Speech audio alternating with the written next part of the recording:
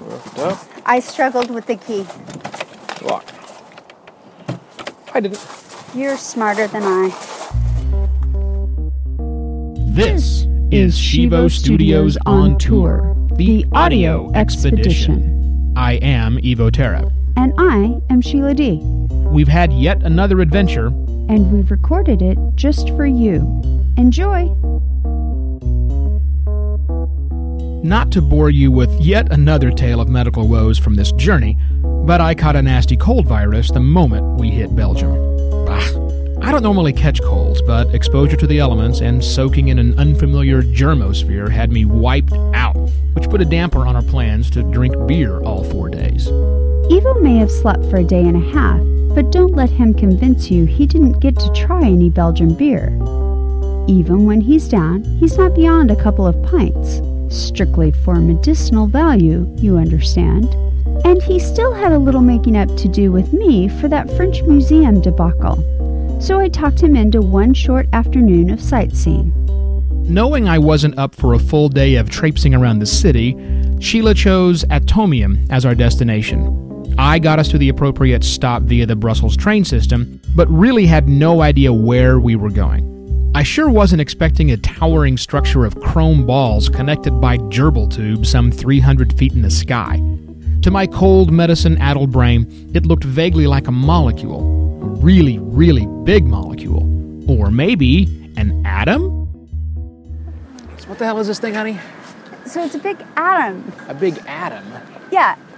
Well, let's see if I can figure out what element it is. 1, 2, 3, 4, 5, 6, 7, 8. Let's see. Carbon is 6. What's 8? Because I'm assuming that's 8 different protons inside. Unless, of course, it's 4 and 4 and it's neutrons. Then I guess it would be... I don't remember. My chemistry sucks. It was actually 9, not 8, huge spheres, and it was modeled after an iron crystal, not an individual iron atom, which is a little strange since it's called atomium, not crystallum. But hey, whatever. The structure was built for the 1958 World's Fair held in Brussels, the first World's Fair held after the end of World War II.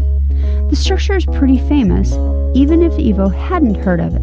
And honestly, neither had I. So check this thing out. Here's what this says. I'm going to just paraphrase it quickly. Okay. This was built for the World Fair held in 1958. Right. But the atomium quickly became a national symbol, Belgium's own Eiffel Tower. Today, some 60 years in the future, it is still one of the most unexpected, creative, and astonishing buildings in the world. Wait, I don't go to Paris and I don't. Oh my God, the Eiffel Tower was so unexpected. No, it's expected. It's because it's a national symbol. Right. I don't think it's quite the national symbol they think it is. I mean, it's cool. Don't get me wrong. All snark aside, okay, maybe only some snark aside, it is pretty cool. Inside, it's a lot like an amusement ride, mixed up with a museum, mixed up with a submarine. And in places, it gets a little silly, if not over the top.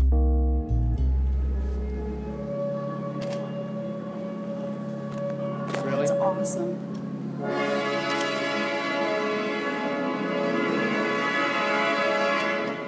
Anytime some damn chimpanzee's going to throw a bone. Hey, it was the space age. Don't be so cynical. Did you see those late 60s, early 70s displays? Welcome to the 1970s, baby. Oh, interesting. Huh. This is pretty retro. Yeah. That's very retro. Wow. I think we need more orange. It's the orange dream. Wow. These were poor color choices for everyone. Hey, this is when avocado came out for appliances, no wonder. remember? It's 1968. What a horrible year. And since I was born that year, I can make fun of it. So save your hate mail for when I say something truly offensive. But seriously, if you're into too much plastic and no hard edges, visit the Atomium in Brussels. You'll fit right at home, you sexy swinger you. Oh, wait! You forgot about the Space Mountain part of the experience on the escalator. Ugh, flashing lights and slow-moving escalators. Who thinks this is a good idea? Still, it could have been worse. Oh, now it's Space Mountain. Now it's Battlestar Galactica. That's very cool. As long as it doesn't turn into that horrible episode of $6 Million Man where he chased Bigfoot through that spinning tunnel, I'll be okay. Because I will not be able to survive. You don't do roundy round well, do you? I like these tunnels, though. Should be a sign up top that says, warning, epileptic patients, do not go on here. Okay, we're just having a little fun at your expense, Belgium. Please accept my apologies to all of your countrymen. Your atomium was quite cool. Your beer was, as you know, fantastic.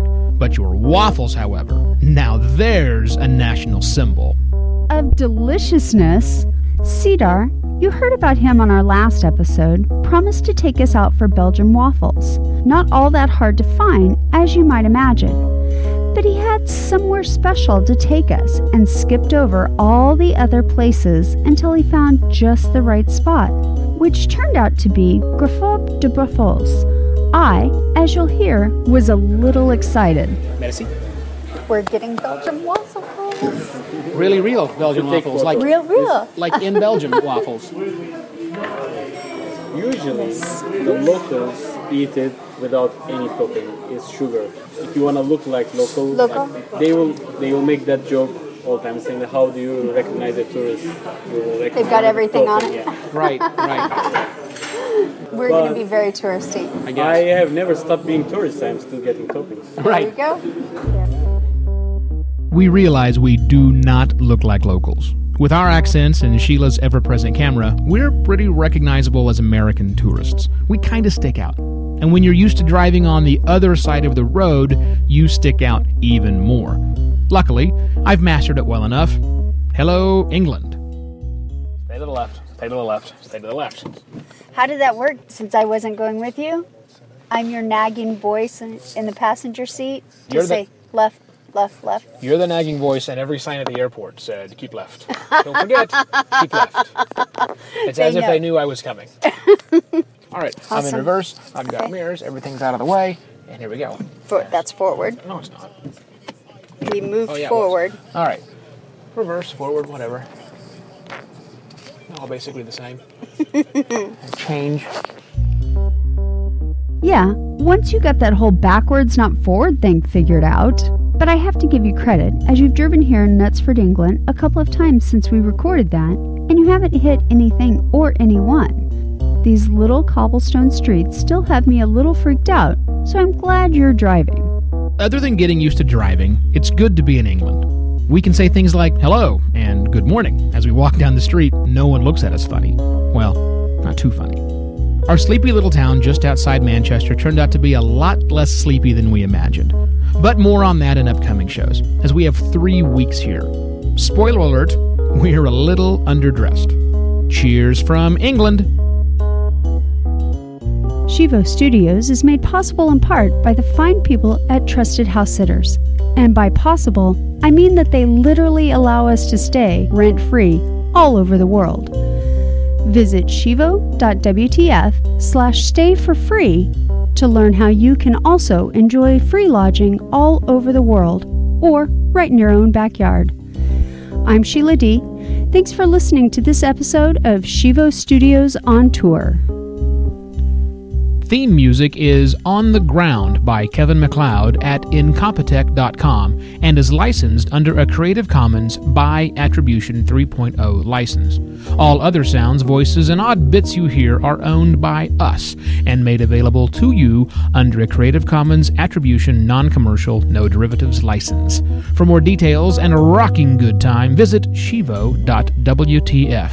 Now would be good.